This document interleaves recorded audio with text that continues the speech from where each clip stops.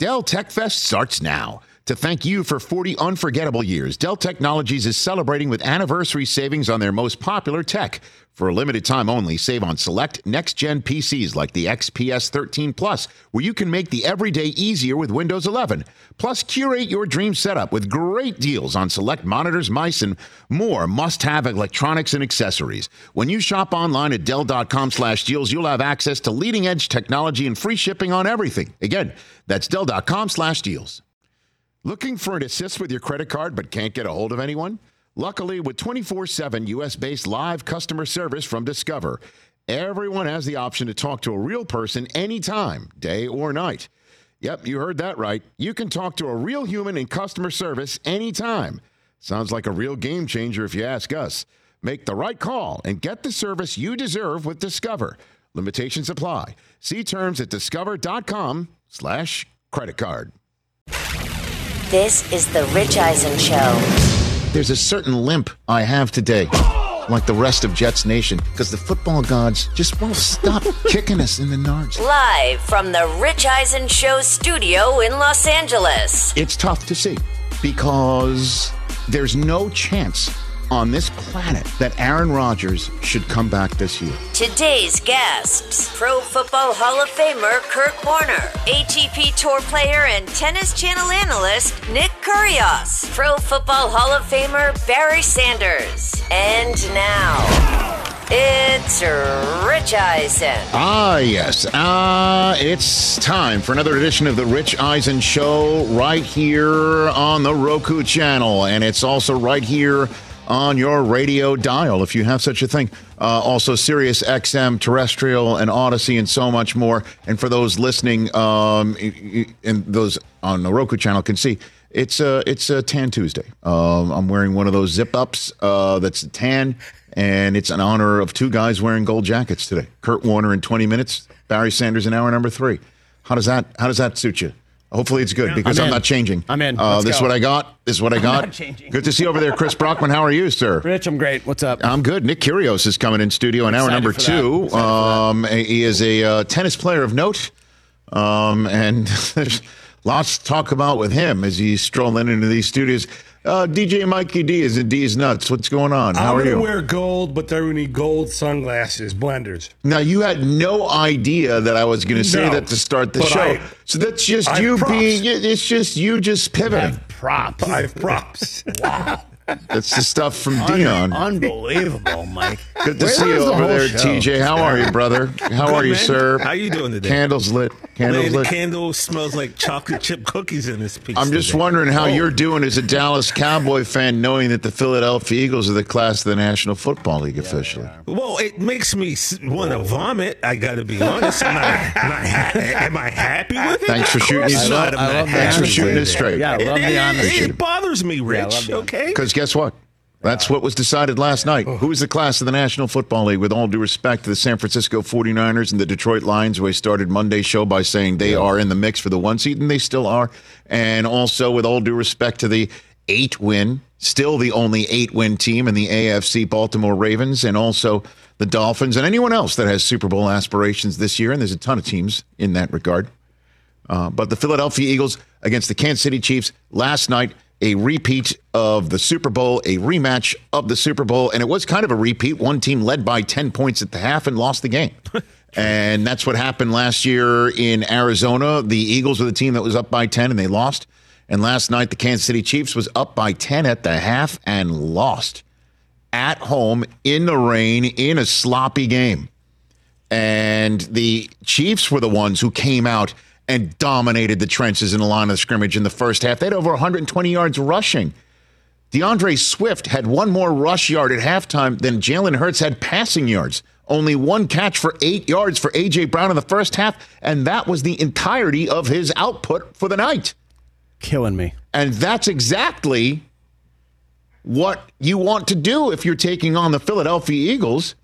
Pick off Hurts. That's what the Chiefs did in the first half. Sack him 5 times. That's what the Chiefs did in the first half. Let DeAndre Swift get some yards, but have them empty calories. That's what the Chiefs did in the first half. Make sure A.J. Brown doesn't catch the ball. And the Philadelphia Eagles came out at halftime and took more licks from the Chiefs in the third quarter, but kept the Chiefs off the board in the third quarter, and that has become a disturbing trend for the Kansas City Chiefs, who were held scoreless for the third straight time in the second half. That's not supposed to happen to an Andy Reid Kansas City Chiefs offense, a Mahomes quarterbacked offense, certainly coming off a bye week, which is Andy Reid's strength. And the Eagles kept on ticking. And they scored a touchdown to make it a 3-point game. And they turned over Mahomes twice. They turned over the Chiefs twice in the second half, in the red zone twice. Once in the first half, picked off Mahomes. And in the second half, Travis Kelce knocked the ball loose, a little Peanut Tillman punch.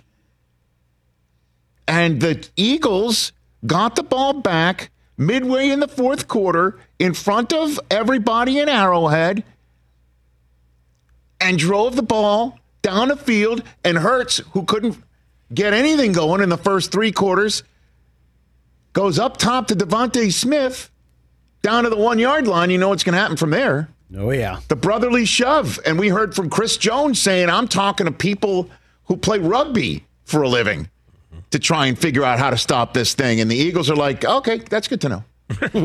Cool. Cool. 2 times it worked last night for Hurts to score. 2.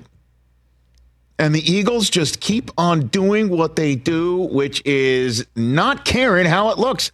I'm looking in the standings. They're 9-1 for the 5th time since 1966, right? There you go. And they are off to a remarkable start. And it's not pretty. And I looked at the standings this morning. You can look at them however you wish to look at them. There's no pictures on it. And they needed to win this game because there's a Lions sitting there at 8-2, and there's the San Francisco 49ers sitting there at 7-3. And the Lions have already beaten the Chiefs, and a major tiebreak in the order of things in the NFL. It's third up after head-to-head and division record. If you are a tiebreak in the division record, it's record against common opponents. And the Lions have already beaten the Chiefs, and the Eagles could have lost to the Chiefs, and here we go. But instead, man, they just come at you. Fletcher Cox, Jalen Carter, what a madman, trying to pick off a spike. That's the craziest and getting called for an offsides because he jumped this. And he almost damn near. I wish he had picked it off. How many interceptions are waved off due to an offsides? Many of them. Mm-hmm. How about an interception waved off to an offsides because it was a spiked ball? I've never seen that before in my life. Do you know he said he saw high school kids on YouTube doing that? Why not? That's where he saw it. Unbelievable. Fletcher Cox, Jordan Davis, Kevin Byard, first quarter gets burned in the back of an end zone. Fool him once, shame on him, and then fool him twice, shame on you, if that's the phrase. He picked off Mahomes in the end zone. We can't get fooled again, Rich. They did not get fooled again. Shame on me. And by the way, go ahead. Keep hitting them. They're not going anywhere. Nah. What a big-time Stones W for the Philadelphia Eagles. Certainly slaying their Reid Chiefs dragon. They'd never beaten Andy Reid. They were 0-4 against their former coach when they played him in Kansas City Red. And now there they are, 9-1. Good for them. Here is Nick Sirianni after the game about the message he delivered to his team. The message was just, how are we going to do this? How are we going to come into a hostile environment, win a game on the road, a regular season game on the road against against really outstanding players and really outstanding coaches? The only way to do that, we can't do that alone. We got to do that together. And that was the message. That was the message that we had all week is how, play together. And man, and it really, it really showed itself tonight how together we were. Again, because that was just a gritty, whoever was going to win that game was going to win it gritty, grimy. It wasn't pretty on either side, right? And whoever was going to win that game was going to do it gritty, grimy, nasty, all those what are those adjectives? Yeah, okay, thanks. I went to Mount Union, but it is a good school. But it was going to be that way, and the guys just stayed together and kept fighting and kept grinding it out, and we were able to come out on top. And it's a good point about sticking together, because A.J. Brown at one point is got to be like, I've got 2 targets. It's halftime. I've got one pass. Yep. And then they come out for the first series in the second half, and they run it twice and then have a 3rd and 7 quarterback draw called up, and that gets snuffed out.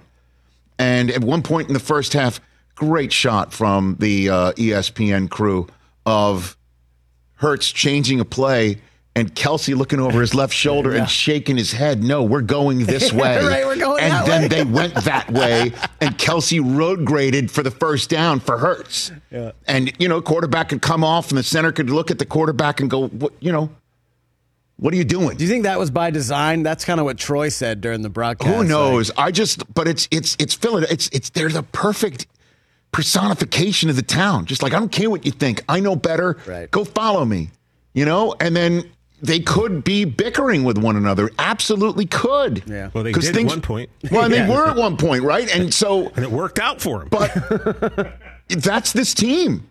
And woe to you. Every single time you watch them, you think they're done. They're toast. Not after this game. Now, they're going to have to prove it again. Next up for them, Buffalo Bills at home, and also the San Francisco 49ers at home before they visit Dallas. Rubber meeting the road now, baby. Here we go. And then they're at Seattle. Things soften up with the Giants 2 out of 3 times wrapped around a home date from Arizona on New Year's Eve. But the next 3-4 weeks, rubber's meeting the road. We'll test it again. But, what a big-time W last night. What a Stones put it all out there on the table win for the Philadelphia Eagles. You got to give it up to them. We'll talk Kansas City Chiefs later on.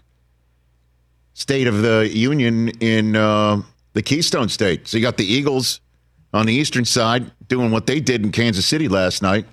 And then the writing on the wall for Matt Canada that's been in large block letters from the fan base for a couple of years, now finally spelled red rum when you held up a mirror to it. And guess what? Bounced. Fired as the offensive coordinator for the Pittsburgh Steelers, according to Jerry Dulac, who covers the team there in the great city of Pittsburgh. The code red ordered by Art Rooney II from ownership, which is an interesting choice. Seen enough. And hey, it's interesting that ownership, through this report, puts its stamp on things, because it is, according to a report I saw on ESPN.com, it does appear this is the first time the Pittsburgh Steelers have made a coaching or coordinator change midseason since 1941. Oh, jeez. Been a long time. How is that possible? 1941. I'm going to have to look to see who this was. Is the last time. It was the guy that got fired. Because I have fired.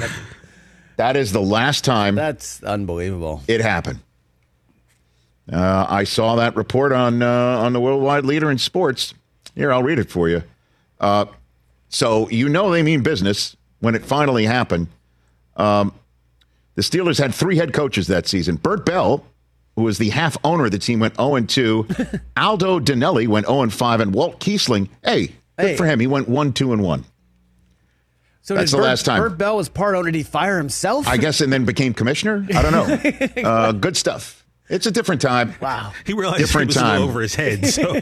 When the product was better, according to Tom Brady. We'll talk about that later on. Yeah, maybe. And so, hey, listen, can you blame them? Because they're not switching the quarterback there. That ain't happening. Not with the way that Kenny Pickett played at the end of last season and then in the preseason. We were all thinking, here we go, man. Hashtag.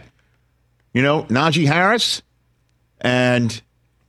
Jalen Warren and Kenny Pickett to George Pickens and Deontay Johnson. It's not like they're weaponless there. Freiermuth. And, Oh, yeah. Well, here we go. And it's been terrible. There's no other way to put it. It's been unwatchable. It's been terrible. Some of their wins is because the fourth quarter is Pickett time. He'll just start making plays and first downs. And maybe it's because Matt Canada was calling the game differently. I don't know. Check a burner account if that actually happened or not. But I think Najee Harris telling the media after the game, hey, being asked the question if, other teams knew what plays were coming, in other words, is the offense predictable? And it took him 10 Mississippi to give the answer to the question with an around 6 Mississippi. He was really thinking. If I'm the owner, I'm thinking, okay, let's get Coach Tomlin in here and have this very difficult conversation because he doesn't want to be the first head coach of the Pittsburgh Steelers to make a coordinator change since 1941. Wow. But desperate times, man, and the desperate measures are Canada out, and it is apparently the quarterback's coach, Mike Sullivan, who's going to take over. So they changed out a Matt for a Mike, and we'll see if the different voice, different set of eyes will at least come up with a win in week 1, similar to what we saw in Western New York. Joe Brady taking over the Bills offense and play calling and making a difference. Because you look at the AFC, and there is a whole host of 5-5 teams sitting there in the sniffing it category, including the team that the Steelers, who are currently 7th in the playoff standings, are playing this week. The Bengals at 5-5. You got the Broncos winning 4 in a row, 5-5. You got the Colts coming off a bye, who take on the Steelers in a couple of weeks in Indianapolis at 5-5. You got the Bills sitting there a half game behind at 6-5. The Raiders, who made a change at head coach, and that obviously put some wind in the Raiders' sails, 5-6. If the Chargers wake up 4-6, and then you got the Jets sitting there at 4-6. And by the way, let me just speak for Jets fans here. So, an offense is brutal to watch. And an offense is, say, like the Steelers. Just for instance. Example. I have these numbers right here. The Steelers are 28th in points per game. Yeah. They're 27th in touchdowns scored, 28th in yards per game, 31st in passing yards per game, with 170, by the way, in this passing league. 170 yards a game. That's atrocious. And they're like, that's it. Offensive court. We just need a new set of eyes calling plays. Yeah. And the Bills have much better numbers than this. Say, that's it. We need a new set of eyes calling plays. But the Jets, no.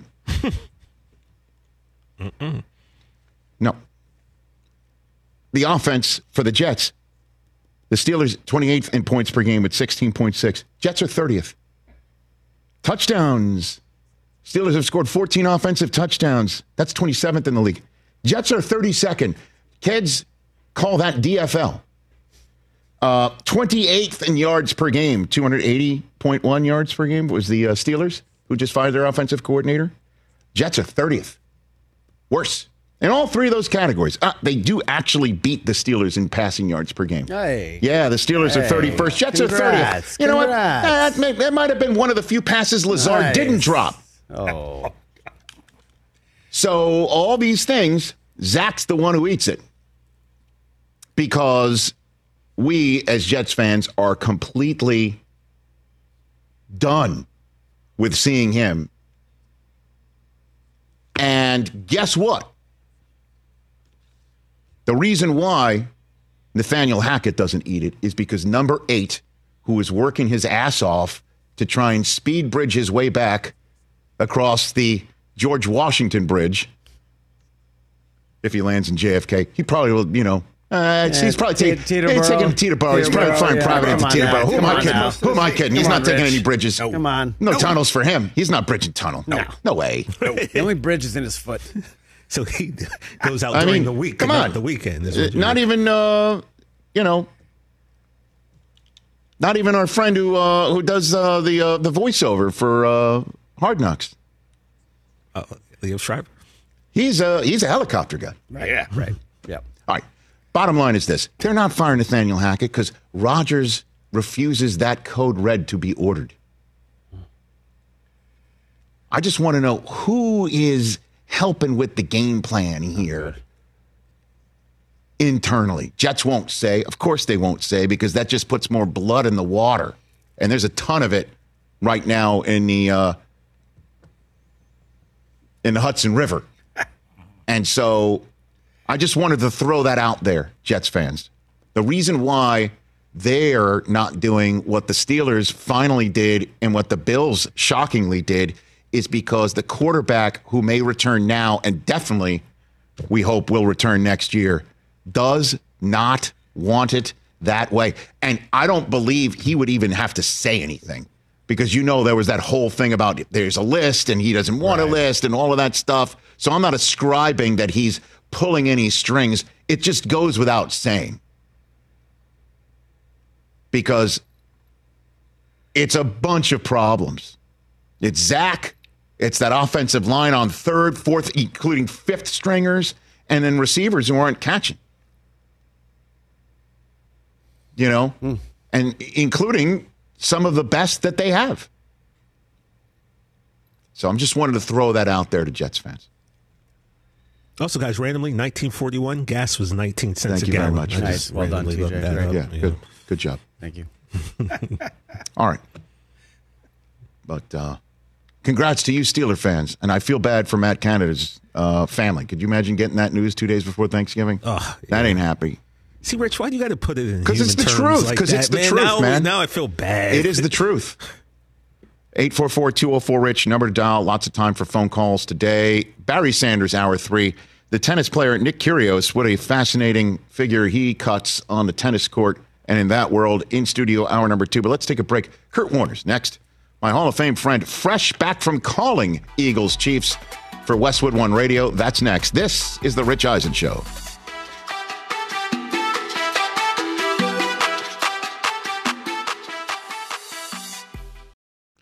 Looking for an assist with your credit card but can't get a hold of anyone? Luckily, with 24/7 U.S.-based live customer service from Discover, everyone has the option to talk to a real person anytime, day or night. Yep, you heard that right. You can talk to a real human in customer service anytime. Sounds like a real game changer if you ask us. Make the right call and get the service you deserve with Discover. Limitations apply. See terms at discover.com/credit card. Just Capital is a nonprofit that tracks which companies are a force for good. Companies like Bank of America, which just earned the Just Capital seal. Bank of America is ranked number 1 for ongoing commitment to their workers, with initiatives like Sharing Success, which awarded 97% of their teammates additional compensation, nearly all in stock. This is the program's 7th consecutive year, awarding more than $4.8 billion in total. Visit justcapital.com to learn how a just business is a better business. Furnished by Just Capital. Back on our radio network with Kurt Warner. I'm sitting at the Rich Eisen Show desk, furnished by Grainger with supplies and solutions for every industry. Grainger has the right product for you. Call clickgrainger.com or just stop by. Kurt, your takeaway from calling Eagles Chiefs on Westwood One Radio on Monday night is what? Well, I mean, A, that they're both really good football teams. Okay. I think, B, I came into it thinking that Philadelphia was the better team and would be able to dominate in the trenches. I left the game not thinking that Kansas City, I thought, outplayed them for the majority of the game and outplayed them in the trenches. They ran the football extremely well. Had over 120 yards rushing in the first half, which Philly hadn't given up all year. And Kansas City had that in the first half. Their defensive line, I thought, played great. Their defense as a whole played great.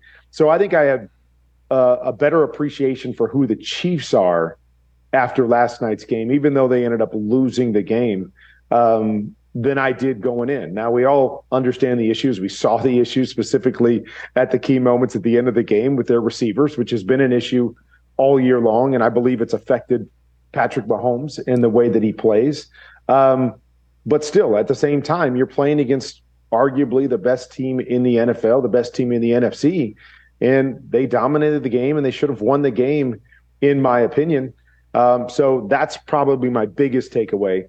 I think the other thing you realize is that Philly never panics, and they can win a lot of different ways. We talk about it all the time on our show, that they are one of those teams that can win a lot of different ways. So last night, their offense just wasn't clicking. They weren't making big plays. They weren't doing very much, and their defense stepped up and kept them in the game and let them hang around, knowing that their quarterback and the playmakers on their team were eventually going to make plays. And I think that's the greatest thing about Philly right now is they're not clicking on all cylinders, but they've got enough ways to hang around in a football game and enough playmakers that they will find a way in the end to make the plays that they're supposed to make most of the time. Of your take right there, Kurt, the one thing that leapt out at me that I want to dig into a little bit more is you're saying that you think the receiver issues in Kansas City, whether it's route running, whether it's catching the balls that, say, hit them in the hands, is affecting his way of playing. What do you mean by that? What are you seeing? Well, what I've seen on tape is that, Patrick has been hesitant to throw the ball on time and attack certain throws and reads that I've seen him, make year in and year out since he came into the league, is that he doesn't get enough credit for how he plays inside the pocket, how he plays on schedule, what he sees on every given play. And there are just a number of times this year where he just doesn't pull the trigger on throws. And I can't figure out why. I can't believe that's because he doesn't see it, because he's looking in the direction. He always sees that sort of stuff. So I have to believe it's hesitation because he's not sure what's on the other end. He's not sure either what guys are doing. He's not sure that they're going to make the play or what that is, but it's affecting his ability to play the game. And so that's, that becomes a whole nother concern, is that what makes him so good is playing that way and then adding the special of Patrick Mahomes on top of it. If he's just got to be the special, we talk about it all the time. If you just feel like you have to buy time and run around and make a play every single snap, even if you're Patrick Mahomes, it's really hard to live in that world instead of just being able to make the layups and throw what's in front of you and trust the guys to just make the mundane, routine plays. And I feel like right now he's going to keep slinging. He's going to keep throwing it to them. But there's, a level of frustration and there's a level of effect that it's having on Patrick and the way he plays the game. And in terms of Philadelphia, Buffalo and San Francisco at home next before a visit to Dallas on a Sunday night, at Seattle over the next month. So there's some tough tests ahead of them. Which team do you think is best equipped? And it could be an AFC team as well. Could it be Baltimore? Could it be Miami if they start clicking on all cylinders? Which team do you think, or it's the team they beat last night, is best equipped to keep the Eagles from the championship podium this year? Kurt? I'm going to probably say, and again, I always look at Philadelphia, and the first thing that I always think is the trenches. You got to be able to win the line of scrimmage against them. Just like I talked about Kansas City, why I thought they dominated the game last night was because they won the trenches. And so when I think about that, I think about, two teams, and one in the NFC, San Francisco. That is a team that can win the trenches. They obviously have playmakers and guys that can change the complexion of the game, but they can win the trenches. So I look forward to that game with a healthy Brock Purdy to see how that matchup plays out, because we didn't get to see that in the NFC Championship game last year. But that's one team. And then the other team, and again, I guess I got to say outside of Kansas City, because Kansas City surprised me but showed me that they've got the ability to do that, I would say is Baltimore. Baltimore is another team that can win the line of scrimmage, whether that's in the run game or the pass game.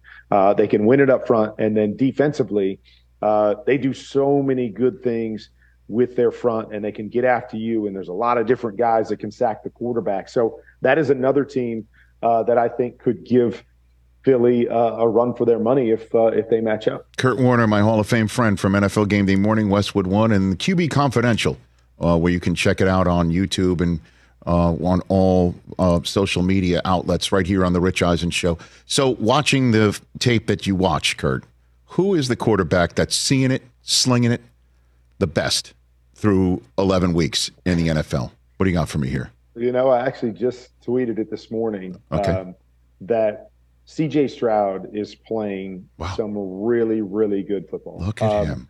I broke down just the first quarter and a half, and I had like 10 plays that I could have put on one of my YouTube videos as teaching tape. Really? This is how you use your feet and your eyes and connect them together. This is the kind of timing you need to have on a particular throw. This is how you climb the pocket. It just so many good things that he's one guy that just jumps out at me right now, just in terms of playing inside the pocket, seeing it, processing it. So good. I think another guy is Brock Purdy. I know he took some hits a couple weeks ago when he was, throwing some interceptions. They were losing some games, but I tweeted that this morning too, is that he had a perfect quarterback rating this past Sunday. And I don't even think it was close to his best game this year. That, I think it was kind of lower on the list of games that he's had, just kind of worked out statistically that he gets a perfect rating, but he's played a lot better football than he even did this Sunday. So he's another guy that I know everybody wants to kind of knock him. And it's because of this. Man, you just don't play this consistently and make this many throws, and especially throws down the field, without being a really, really good quarterback. And I don't know when or what it's going to take for people to start believing that this kid is for real. And we see it each and every week. And so those are the two guys that really have jumped off the page. Obviously, different guys have flashes. I think Lamar's playing his best football. I don't think the situation around him as they build that offense is really clicking yet. So it's not as smooth as maybe it could be. But I think he's played some really, really good football too. And, of course, you've got, Patrick, but, I talked about some of the issues that I see there. And so that's why I say just kind of across the board, start to finish, those two young guys, to me, have really jumped off the tape, showing me that they really know how to play the game. How about that? I'm asking you, it's Thanksgiving week of 2023.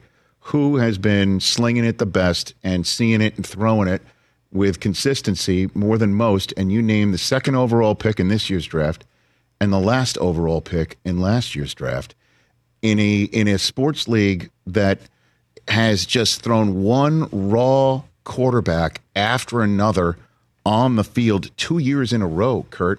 I mean, you take a look at the numbers at the quarterback spot. Last year, the most different starting quarterbacks in a single season in the history of the NFL, and I'm saying I see it since in 1950. I go out and say, unless like the Canton Patroons started 10 guys one year. I think this is the history of the NFL right here, and 50 different starting quarterbacks have started through 11 weeks of 2023. Jake Browning will make it 51, for instance, this coming week for the Cincinnati Bengals. I think that record from last year is being threatened right now. Tim Boyle will be 52, first up on Friday for the Jets. And I'm just wondering, how you get these guys ready. There's no time. We had a conversation, right, with Mike Vrabel in London about the Tennessee Titans quarterback situation with Malik Willis and Will Levis. Are they ready? And this is when Tannehill was about to get injured. Nobody knew. And he's like, I don't know. So how do you see the quarterback, world right now, Kurt, where kids are all right and then mostly not? Well, I think a big thing, and maybe, what we're seeing when I'm talking about guys like Brock Purdy and CJ Stroud is maybe something that we're seeing is, these guys that have truly learned how to play the position and have played the position a lot, even at lower levels, how that translates to the next level. We fall so much in love with the physical aspect of things anymore. And, we look at that, man, he's got this big arm or he can run around and do this. But sometimes those guys get away with a lot more because, quite honestly, they're the best athlete on the field. And if they're not seeing it, they can run around and create a play. When you get to this level, that is a really, really hard thing to do. Unless maybe you're a guy like a Kyler Murray or a guy like a Lamar Jackson, who still maybe at this level are the best athlete on the field. So they have room to kind of grow through, that growth period of learning more how to be a pocket passer and dissecting defenses. But that to me is, when you take these guys that aren't those kind of athletes, and then, just like you're talking about, you put them in and they're in a backup role and you don't have the reps to be able to teach them, to be able to, give them experience seeing it, understanding the speed, understanding the process, and the difficulty of an offense in the National Football League versus an offense, in college football. They just don't get the opportunity and experience to learn the game. And so Brock Purdy, we can say what we want about all the physical. The guy played 4 years in college, and he got a whole bunch of experience playing the game. And that's exactly what I'm seeing on the field right now. And so that to me is where it's so limited now for these guys. And I don't know how you get them ready. I said this when I got cut by Green Bay way back in '94. And, at the time, you're crushed, you get cut. You were hoping to just make the squad, be the number 3 guy, whatever. I joke all the time. From the time I was cut in 1994 until the day I retired in 2009, Brett Favre did not miss a single start in the National Football League. He didn't miss a single start. So had I made it with the Packers, I would have been that guy. I would have been the guy sitting on the bench, hoping to get a few reps in preseason every single year, but never getting any reps to be able to get better. I got cut. I went and played in arena football for 3 years. I played in Europe for a year. I got so many reps of playing the game and experiencing the game and experiencing all situations of football that when I came back in '99, I was so seasoned as a quarterback and ready to step in and play, where these guys that we're talking about that find themselves in a backup role for a year, for 2 years, having not played really any football outside of a little bit of preseason, how do you get them ready? How are they prepared for all the stuff the NFL is going to throw at them? And I think that's what we're seeing. A few weeks ago, I was watching tape, and the thing that jumped off the page was I was watching some of these backups play. Mm-hmm. And I was just like, oh my gosh, the cavity between a starting quarterback in the National Football League and a backup quarterback just was so big when I watched these guys play that you start to appreciate those, however many guys that is, 22, 23, 25 guys in the world that are starting quarterbacks in the National Football League, because they're different than everyone else. So I think that's part of it too, is it's just different to be at that level. But the second thing is, with all the rule changes and everything now, no, developmental leagues, that was the thing. I was signed by the Rams, was able to go over to Amsterdam and play and get experience. That it really is hard to get those guys reps and to truly have someone ready to step in, because you look at the Bengals, who were hot, right? They're trying to make a run to the playoffs, and all of a sudden you plug somebody in and play that hasn't played any football. So even if they're eventually good enough, how long does it take them to get up to speed? Because you lose 2 or 3 games right off the bat, you're done. You're out of it. And, so it is such a tough thing. And I don't know what the answer is, to be able to get these guys ready and get them prepared. So whether he's a young guy that they want to eventually take over for the team, or just a backup that's got to step in and play, because we're seeing so many starting quarterbacks get injured, I don't know how you prepare them to be ready to go when they step between those lines. And I know you were in the booth, Monday night calling Chiefs and the Eagles, and then traveling. I don't know if you saw Tom Brady's conversation with Stephen A. Smith on Stephen A.'s show, where he said that the football in today is mediocre. It's a mediocre product. And I think you're kind of touching on that a little bit here, the delta between starting quarterback and backup quarterback. When you played, when I was growing up, the backup quarterback was a seasoned veteran, with a ton of time, most often than not. Now it's just a kid that makes less because of the salary cap, that doesn't get in, time in the offseason because it's legislated out. They can't enter the building until a certain time. They don't get reps on the amount of reps that people are allowed to have. The developmental leagues are gone, and they're the ones who are throwing guys not open. They're throwing guys into coverage. And then guys are getting blown up by defensive players who get fined and flagged for playing football because the quarterback and the offensive player doesn't know, don't go there. Pre-snap, the defense is telling you, don't go there. Don't throw it there. I think this is all mixed together here, Kurt, There's no question. And, I have lots of theories on lots of different things that, in this world of football, we've got a lot more what I call pure progression type systems. And so what is a pure progression type system? It's a system that's set up where you get a play and the coach basically tells you, you're going to read it the exact same way, pure progression. This guy, the X receiver's number 1, the Y receiver's number 2, the Z receiver's number 3. Doesn't matter what the coverage is. That's how you're going to read it. And you're going to look at that receiver, and if that receiver's open, throw it to him. And if he's not open, then move to the next guy. Now, I understand the theory behind it. The theory is now I can take these young quarterbacks that don't get a lot of reps, don't get a chance to see defenses, and I can plug them in, and boom, they know the read's just 1, 2, 3, 4. They don't have to worry about anything. They just read it through. Or we've got a great athlete at the college level, and we want to play him early, so he hasn't learned all the nuances, so let's put him in a pure progression system, and he's just got to look and see if a guy's open, throw it to him.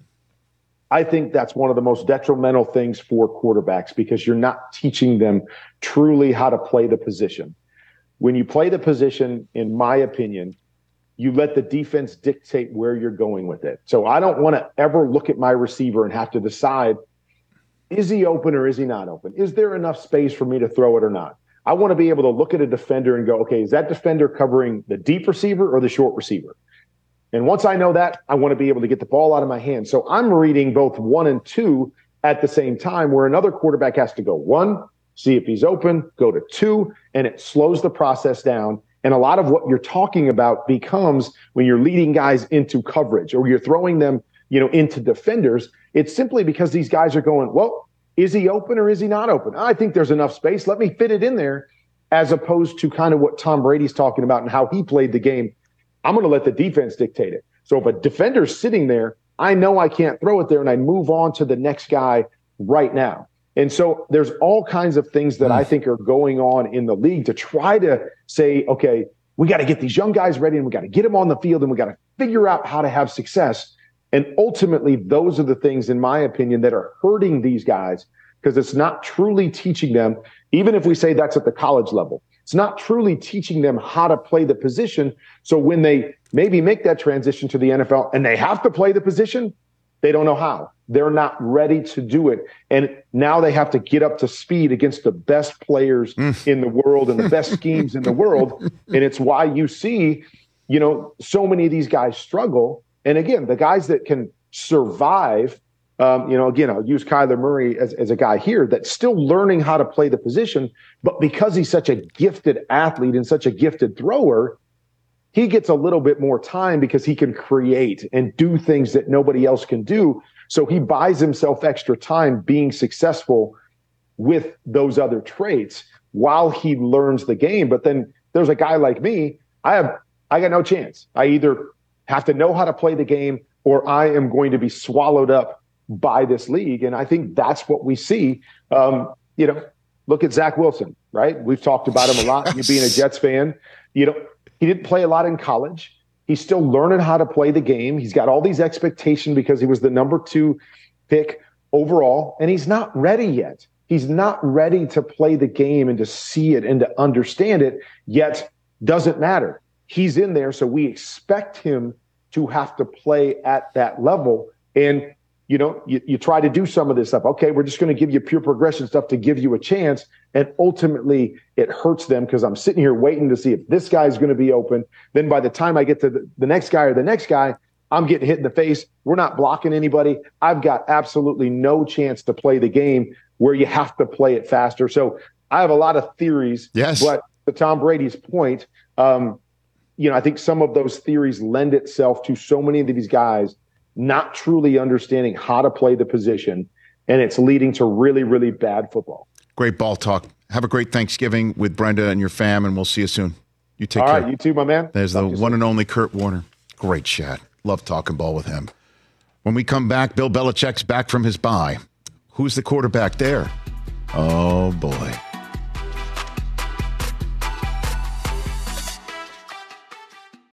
If you need to hire, you need Indeed. Indeed is your matching and hiring platform with over 350 million global monthly visitors according to Indeed data and a matching engine that helps you find quality candidates fast. And Indeed doesn't just help you hire faster. 93% of employers agree Indeed delivers the highest quality matches compared to other job sites, according to a recent Indeed survey. With Indeed, everything hiring is all in one place, and it makes it so easy. Leveraging over 140 million qualifications and preferences each day, Indeed's matching engine is constantly learning from your preferences. The more you use Indeed, the better it gets. Join the more than 3.5 million businesses worldwide that use Indeed to hire great talent fast. And listeners of this show will get a $75 sponsored job credit to get your jobs more visibility at Indeed.com/podcast. Just go to Indeed.com/podcast right now and support our show by saying you heard about Indeed on this podcast. Terms and conditions apply. Indeed.com/podcast. Need to hire? You need Indeed. What companies would you want to work for? Just Capital is a nonprofit that tracks which companies are a force for good. Companies like Bank of America, which just earned the prestigious Just Capital 2024 seal. Bank of America is ranked #1 in the banking industry and #1 for their ongoing commitment to workers, offering best-in-class benefits, including a minimum wage of $25 an hour by 2025. Visit justcapital.com to learn how a just business is a better business. Furnished by Just Capital. Fantastic mooches on What the Football with Susie Schuster and Amy Trask later today. Get it wherever you get your podcasts and on our YouTube page as well. Great chat with Kurt Warner, man. And so the starting quarterback for the New England Patriots this week could be Mac Jones again, who has the most experience, obviously, and has just totally regressed since his first stellar rookie season. And it was stellar. It really was. It's good. And playoff appearance, Pro Bowl spot, doing the gritty in Vegas, having fun, being Mac Jones, jerseys being sold everywhere, and then the roof is caved in. Bailey Zappi, who got the gig at the worst possible time last week, needing to get a touchdown with hardly any time left. Fake spike interception. 3 words I didn't think I would say that day in Germany. Or is it Will Grier? Ton of experience in West Virginia, but not since then. Nope. All right, Bill Belichick, the floor is yours. Bill, has a decision been made on the starting quarterback for this weekend? I've told all the players the same thing. Be ready to go. So, hopefully, they will be. Have you made a decision on the starting quarterback regardless of what he says? I've told everybody to be ready to go. Have you given any thought to having a few different players play quarterback on Sunday, the kind of thing where you might sort of mix guys in depending on the situations? Yeah, I've told all the players to be ready to go. So. Apparently, he said he's told everyone to be ready to go 8 times in the interview in the session. We just showed you 3. Jeez. Hey, listen, man, they're out of options there. They have 3. There's really none right now. I mean, Mac Jones, Bill had to. I totally understand why he pulled him. I mean, he had broken. He had 1 touchdown in the end zone, overthrew him. Should have been picked. Wasn't. 1 touchdown for the guy in the end zone, totally underthrew him. Yeah. He's a broken player. And Bailey Zappi is definitely. By the way, when I saw him on the field, he's. I think Bryce Young's taller than him. Than Zappi? Yeah, he didn't strike me as very tall. Great. And I don't know if that's a measure that really matters anyway. The only thing that matters, Rich, is losing this game on Sunday. That's all that matters. Lose. So the out. Giants. Let's go 2-15. That's not what Belichick's about. Nor the Patriots. They want to win every game, man. I got the sense they are done with this. Great. Let's start winning in 2024. Mm-hmm. Lose the rest of this year. Get one of these kids and let's rock and roll into the future. I think they want to win them out, buddy. Well, that's insane. And that would do nothing but piss off the fan base. Nobody wants that. So you will sit there and you will be happy watching them lose and play terribly and having the brand just everybody's brand. The brand? Everybody's brand. The brand's taking a hit. There's 6 banners up there, man. The Kraft brand, the Belichick brand. No brand is taking a hit. Do you think Bill wants to have a 2-15 season on his record? Who cares? Okay. He does. Didn't Jimmy Johnson go 1-15? Well, that was at the beginning of a tenure. Worked out. Yeah, he's going to be in the Ring of Honor now. Worked out. Yeah, I mean, what do you want Bill to get the losses record before he gets the wins record? Great. You know who has the most interceptions in NFL history? Brett Favre. He's got a bust. As Bill will one day. Bill's getting a bus. I get it. He doesn't need to do anything else. I think it's going to be Mac Jones. How do you like that? I think it's going to be Mac again. And that's fine. He stinks. That ensures a loss on Sunday. I don't know about that, bud. I don't know about that. Tommy Nick DeVito is balling. coming up. You know, I got to be honest with you. I think it's going to be Mac, and I think it's quick, short leash. Or is it Will Greer? I don't. Why not give him a whirl? Where's Malik Cunningham? Well, I think that was just one. Like they signed him to a 3-year deal, right? And then they cut him. And is he back on the practice squad? I think he's on the practice squad. We didn't have any. We had. Let me tell you who didn't get brought up in our pre-broadcast meeting before Patriots and Colts. Bill wasn't going to just share what his thoughts on Malik Cunningham. We had to ask him about him. Understood. But yeah. I don't know. Maybe it'll be Will Greer because Zappe is just not going to be. No, absolutely not. I mean, if they really want to try to win the game, which they do. I'm telling then you. Then throw you Will keep Greer out saying there. That. You keep I'm just saying the that. fans do not want it. And I understand what the reality is on the ground. Yeah, the fans do not want more. The reality wins. is on the ground is that the Kraft want W's, the Krafts want W's, and Bill wants W's.